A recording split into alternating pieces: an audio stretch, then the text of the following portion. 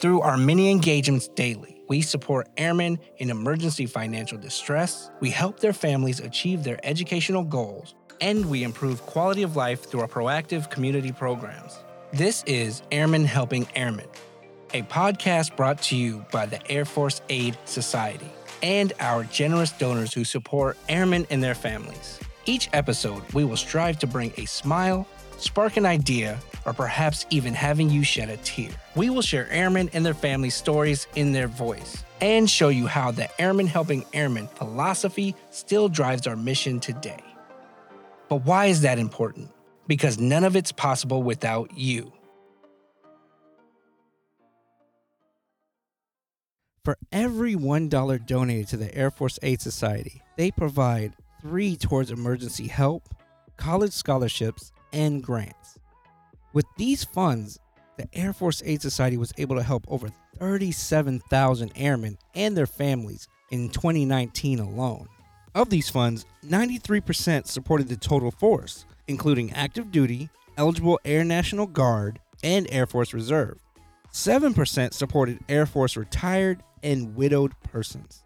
The impact of the Air Force Aid Society is vast. In 2018, $21.4 million in total support was provided to airmen and families for emergencies ranging from rent assistance to natural disaster relief. Whether you want to donate right now or you want to donate over time, the Air Force Aid Society has a way for you to give back and help airmen. They want you to know that each and every gift helps our airmen tremendously. And that's why the Airmen Helping Airmen philosophy lives on today. To get started, let's listen into a story of somebody who not only received Air Force aid, but also continuously gives back. Let's take a listen to former Ambassador Leslie Rowe.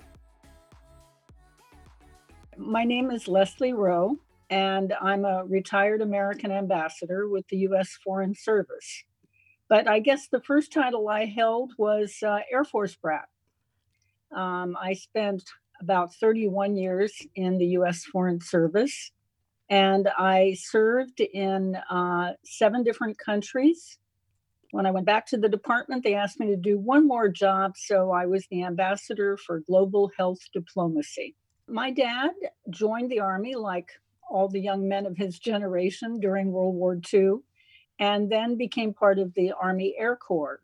So after World War II, he decided to make the Air Force his career, and he served for about 24 years in the Air Force. When I grew up, spent a number of years at Fairchild Air Force Base in just outside of Spokane, Washington. My dad had a heart attack and had to retire. And he had served 24 years in the Air Force, but he wanted to serve a few more. So it was a little earlier than he really had planned. But unfortunately, he had to retire. So we went to Washington State. This was my senior year of college, which, as you know, is not a great time to transfer, but it happens to a lot of Air Force kids. And, it was a really tough year. I mean, we had made this transition to Spokane. I was very unhappy about having to go my senior year because, of course, I'd made a lot of friends in New Jersey. But we moved, and I began applying for colleges. But frankly, it was the first year that my dad was not working, and finances were quite tight. So when I was applying to colleges, my parents had set up a college fund, but it wasn't going to cover all my expenses for 4 years of college. And that's when I heard about the Air Force Aid Society. They heard about the scholarship, the General Hap Arnold Scholarship. So I applied and was accepted at the University of Washington and Washington State University. I got the scholarship and loan, which was really great because if I hadn't gotten that assistance, I probably would have stayed locally in Spokane. But because I had that extra funding, I was able to go to Washington State University. that, that really made it possible for me to go to Paris, because having that financial cushion, I could look for other opportunities, and my parents didn't have to incur those expenses either. They made it very easy for me to pay the loan back. I really feel sorry for some of the students today who have these huge college debts and have a hard time, paying it back. But I just made a very small payment every month, actually. And, within a couple of years, I had paid the loan off. Maybe it's part of living abroad for a number of years and moving. But after I had my first job teaching for several years, I kind of wanted a new stimulus. I went to graduate school. I ended up getting a job as the director of the international office at Tufts University in Boston. But I still wanted to live abroad again. I mean, it was something that had gotten into my system, growing up in the military. One of my professors, actually, I did another master's degree at the Fletcher School of Law and Diplomacy, and he was an ambassador. He was doing one of these diplomat in residence years at Fletcher, and he said, "You'd be great in the Foreign Service." And he really encouraged me to apply. From there, after I passed the Foreign Service exam, I went in as an entry level officer. You don't start out as an ambassador. You got to work your way up, as you start out in any career. But I had to work my way up. In my first post, I was what was called a consul. And eventually, along the way, I became a consul general in Portugal and in Bangkok. After I'd been consul general in Thailand, I became the deputy chief of mission, which is the number 2 in the embassy, deputy to the ambassador. And I was in Nairobi, Kenya for 3 years. I'd gotten into the senior foreign service at that point, and I was put on the list to be an ambassador in Africa. It brought back my memories of growing up as an Air Force child, living all over the world and in developing countries. And then what is it like after the fact now that you're a donor? So there's 3 things. I apologize. Well, yeah, it's interesting when you live all over the world. You kind of can lose contact with what's going on in the United States. But when I moved back after my last post as ambassador in Mozambique, um, somehow I started thinking, thinking back about, uh, my college days and the assistance I had, and I wondered about the scholarship. I wondered if the General Hap Arnold Scholarship still existed. So I looked it up on the internet, and it wasn't real clear. But then I sort of tracked it down, and I realized it was part of the Air Force Aid Society. It was not just a scholarship organization. And I was, when I looked at the website, I thought I was really impressed, because I saw that there was all kinds of assistance that was being given. It wasn't just scholarships for college students, that I had benefited from. But I think I saw one story about a family that had been affected by a hurricane and lost their home, and the Air Force Aid Society had helped them out. And another one was the spouse of of an airman who had gotten assistance to go back to college. And there were just a lot of community assistance as well. And I thought, wow, this, maybe it's expanded a lot, or maybe it existed and I just wasn't aware of it.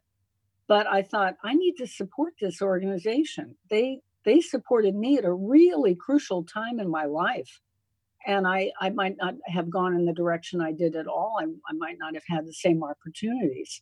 So that's when I kind of searched it out, found it, made my first donation. But after I had, searched the website, realized how much was going on, and how much was being done by the Air Force Aid Society, I thought I have to donate to this.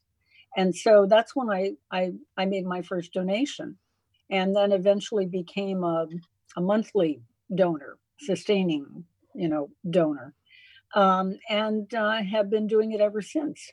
Yeah, I made my first donation when I came back from Mozambique, and I got back in 2012. So somewhere in there, 2013, 2012 is when I made my first donation. And I've continued to make donations every year, sort of a sustaining member.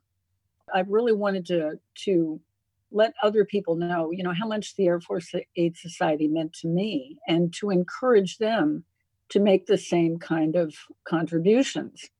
Even a modest contribution is important, because we're part of an Air Force family, and I think the Air Force Aid Society is sort of a model, or a very good example of how people in our country come together when there's a crisis to help each other out. So I hope other people will reach out and realize how much good the society does, and help people in the Air Force family that are in need.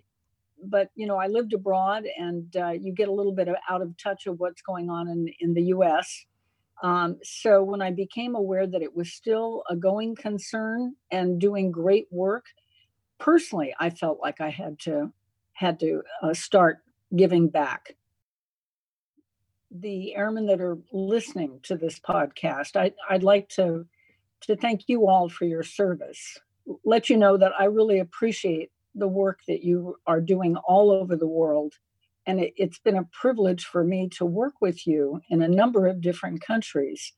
So thank you. I'd also like to encourage you all to contribute to the Air Force Aid Society, of course. I'm very grateful to the Air Force for my dad's career, and for the opportunities that we all had. I know if he hadn't been in the Air Force, and I hadn't had those kinds of experiences growing up, I would have probably gone a totally different path. But the path I chose was the right one for me, and it was made possible by growing up in the Air Force, but also by the benefits afforded by the Air Force Aid Society, and being awarded the General Hap Arnold Scholarship. Other thing that impressed me, that I liked about making a donation, that you could make the donation in the memory or in honor of someone. So in my case, I made it in memory of my parents, and also my sister, who passed away a few years ago. And that was really special for me to remember them, and I know they would like it. Our next donor is Ken Maylander. Ken has a great story of service as well as giving. I'm Ken Maylander, and I'm a donor to the Air Force Aid Society, and it makes me feel good to be able to help the men and women who are serving for us. I'm a native Cincinnatian, lived here all my life, except for when I went away to college. I went to Ohio State, have an undergraduate and an MBA degree there. Only had 3 jobs in my life. I served in the Air Force Reserves. I worked for Procter & Gamble in brand management, and I've been running a family-owned business here in Cincinnati since 1974. So that's a long time. And right now, we've been extremely busy. We're distributors of critical products like sanitizers, cleaning products, masks, gloves, and it's been a real challenge to obtain these products in this environment. So every day I come into the office and fight tooth, nail, claw, whatever, to get these products for our customers. So it's an unusual environment, but that's what we're doing now. And I'm thankful that we can keep all our employees working, and they're doing a great job. I'm really proud of my company and everything we've been doing. We're doing all the things necessary, cleaning more, practicing social distance, but still we have drivers that are out on the front line delivering, and it's an interesting time for all of us. But I'm been leading this company for almost 50 years, and got a lot of great people working here, and I'm really proud of them. So that's the gist of the company. I graduated from college in 1969. I enlisted in the Air Force, And actually, I wanted to fly jets, but I didn't have perfect eyesight. I wanted to go to officer candidate school and fly jets, but I didn't have perfect eyesight. And I thought, oh, well, we can somehow get an exception to this, but there were no exceptions to that. As a colonel told me, he says, they're hard enough to fly with perfect eyesight. So he said, we're going to find something else for you. He said, do you still want to go to officer candidate school? And I couldn't see the purpose of it if I couldn't fly.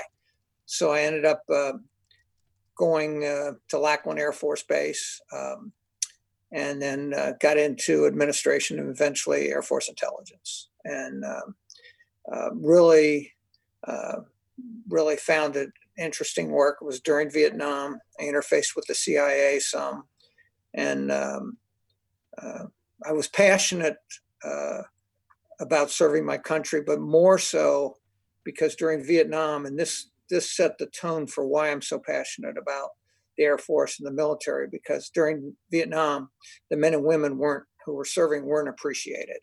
It was a terrible time in our country. The war was tearing our country apart, but that always upset me or bothered me because I felt we need to honor the men and women that serve for us.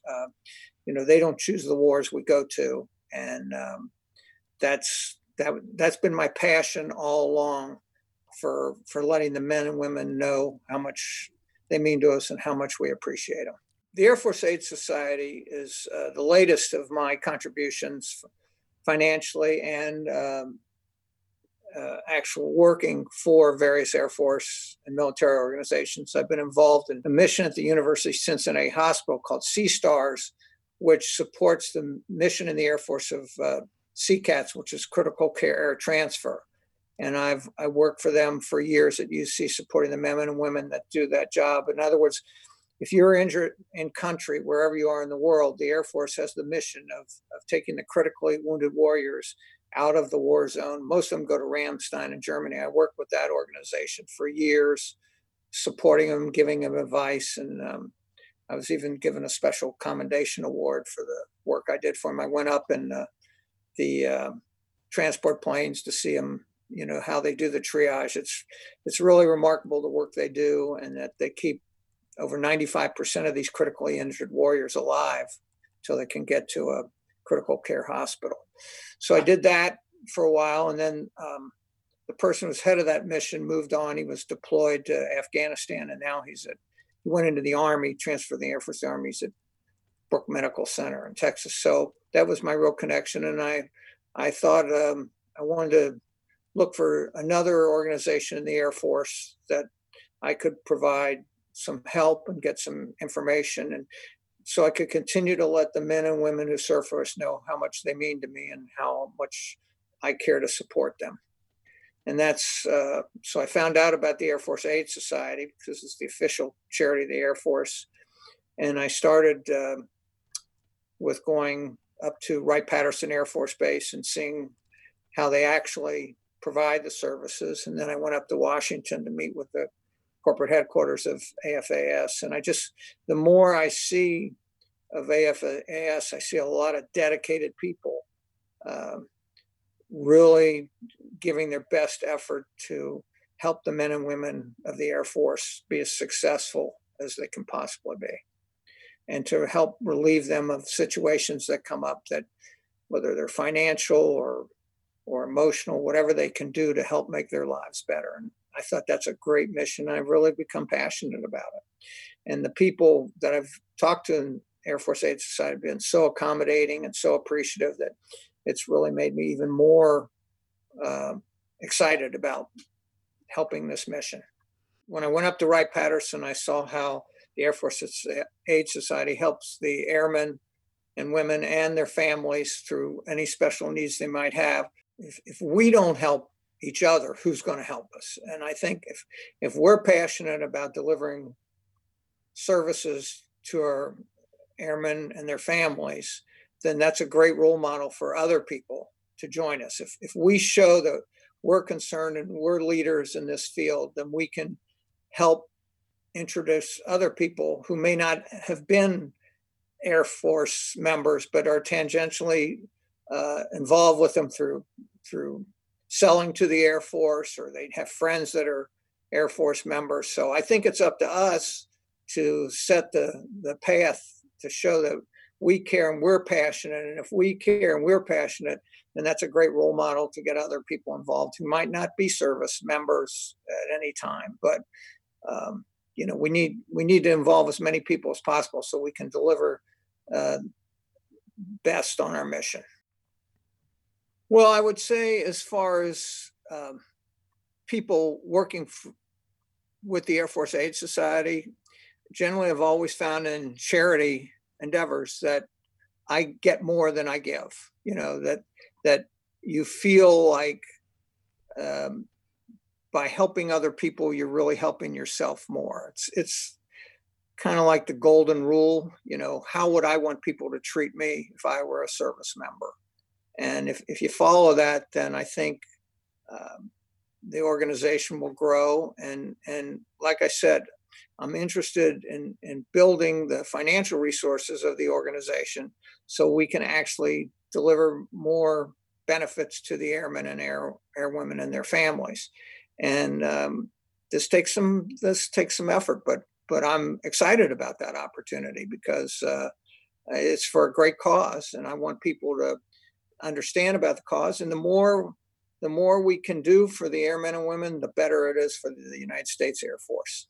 Because of the positive interactions I've had with the men and women in the Air Force, including on a religious basis, it's just another reason why I want to support these men and women and their families through the Air Force Aid Society. I've always found in charitable work, if you believe you have a great cause, then you want to try to convince other people that this is a great cause to support. Now let's hear from former Captain Paul Liteau. I'm Paul Liteau. Service, I spent 4 years active duty in the Air Force, September 1964 to September 1968. I was a weather officer. Spent 1 year at Texas A&M University in the weather officer training program, and 3 years at Suffolk County Air Force Base, an Air Defense Command base on West Hampton, Long Island. Subsequent to the Air Force, I spent the rest of my career in financial services.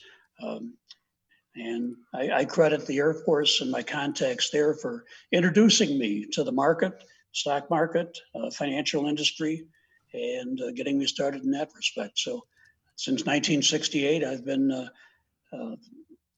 actively engaged in the financial services industry. Currently, I would say I'm trying to retire, but at this point, winding down. But I've been a consultant. I still do consultancy. I've been an educator. I've taught graduate and undergraduate level finance courses. I've taught securities industry license preparation courses, and I've done a fair amount of international consulting. So my connection to the Air Force Aid Society really started about 3 or 4 years ago. I was looking to do some estate planning, and I wanted to identify some organizations, charities, schools, other entities that had a significant impact on my life. I started doing charitable gift annuities, started with colleges where I'd gotten my degrees, worked with various other charitable organizations that I had relationships with that I knew were doing good work. And I wanted to include the service. I wanted to include my military service in that. I found the Air Force Aid Society. They were well rated. I wanted to make sure everybody was at the top rating as far as GuideStar or the other charity rating organizations. And I identified Air Force Aid Society as a target for one of my charitable gift annuities. At the time, they didn't have that facility. They didn't have the provision to allow for that. And I kept working with them. Every year I'd ask them again. And then this last year, finally, they came around and said, yeah, we got it now. So with a charitable gift annuity, you make a lump sum, give the lump sum to the organization. You then get a cash flow from that, which is a derivative, which is derived from your life expectancy. And there's also an assumed residual that will then become a donation at your death.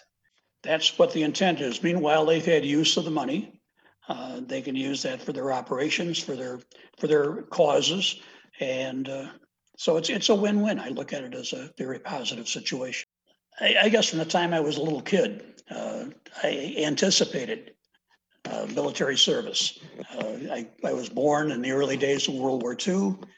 Virtually everybody I knew, families, and had somebody that had served.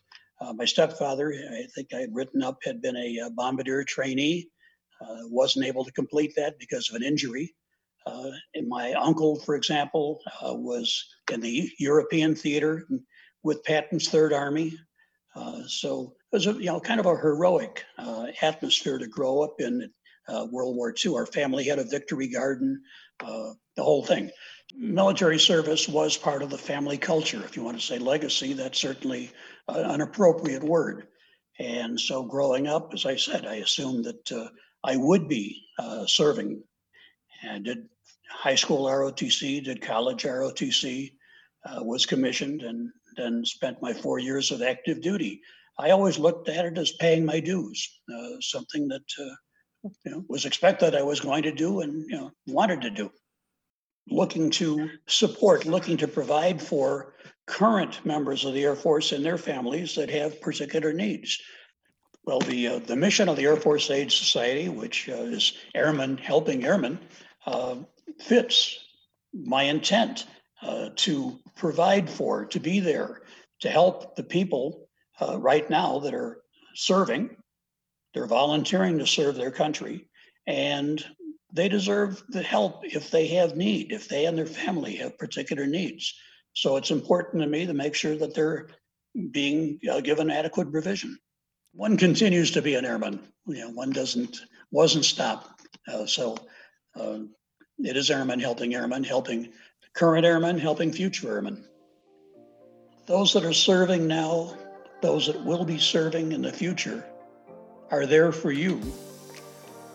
It's good to be there for them.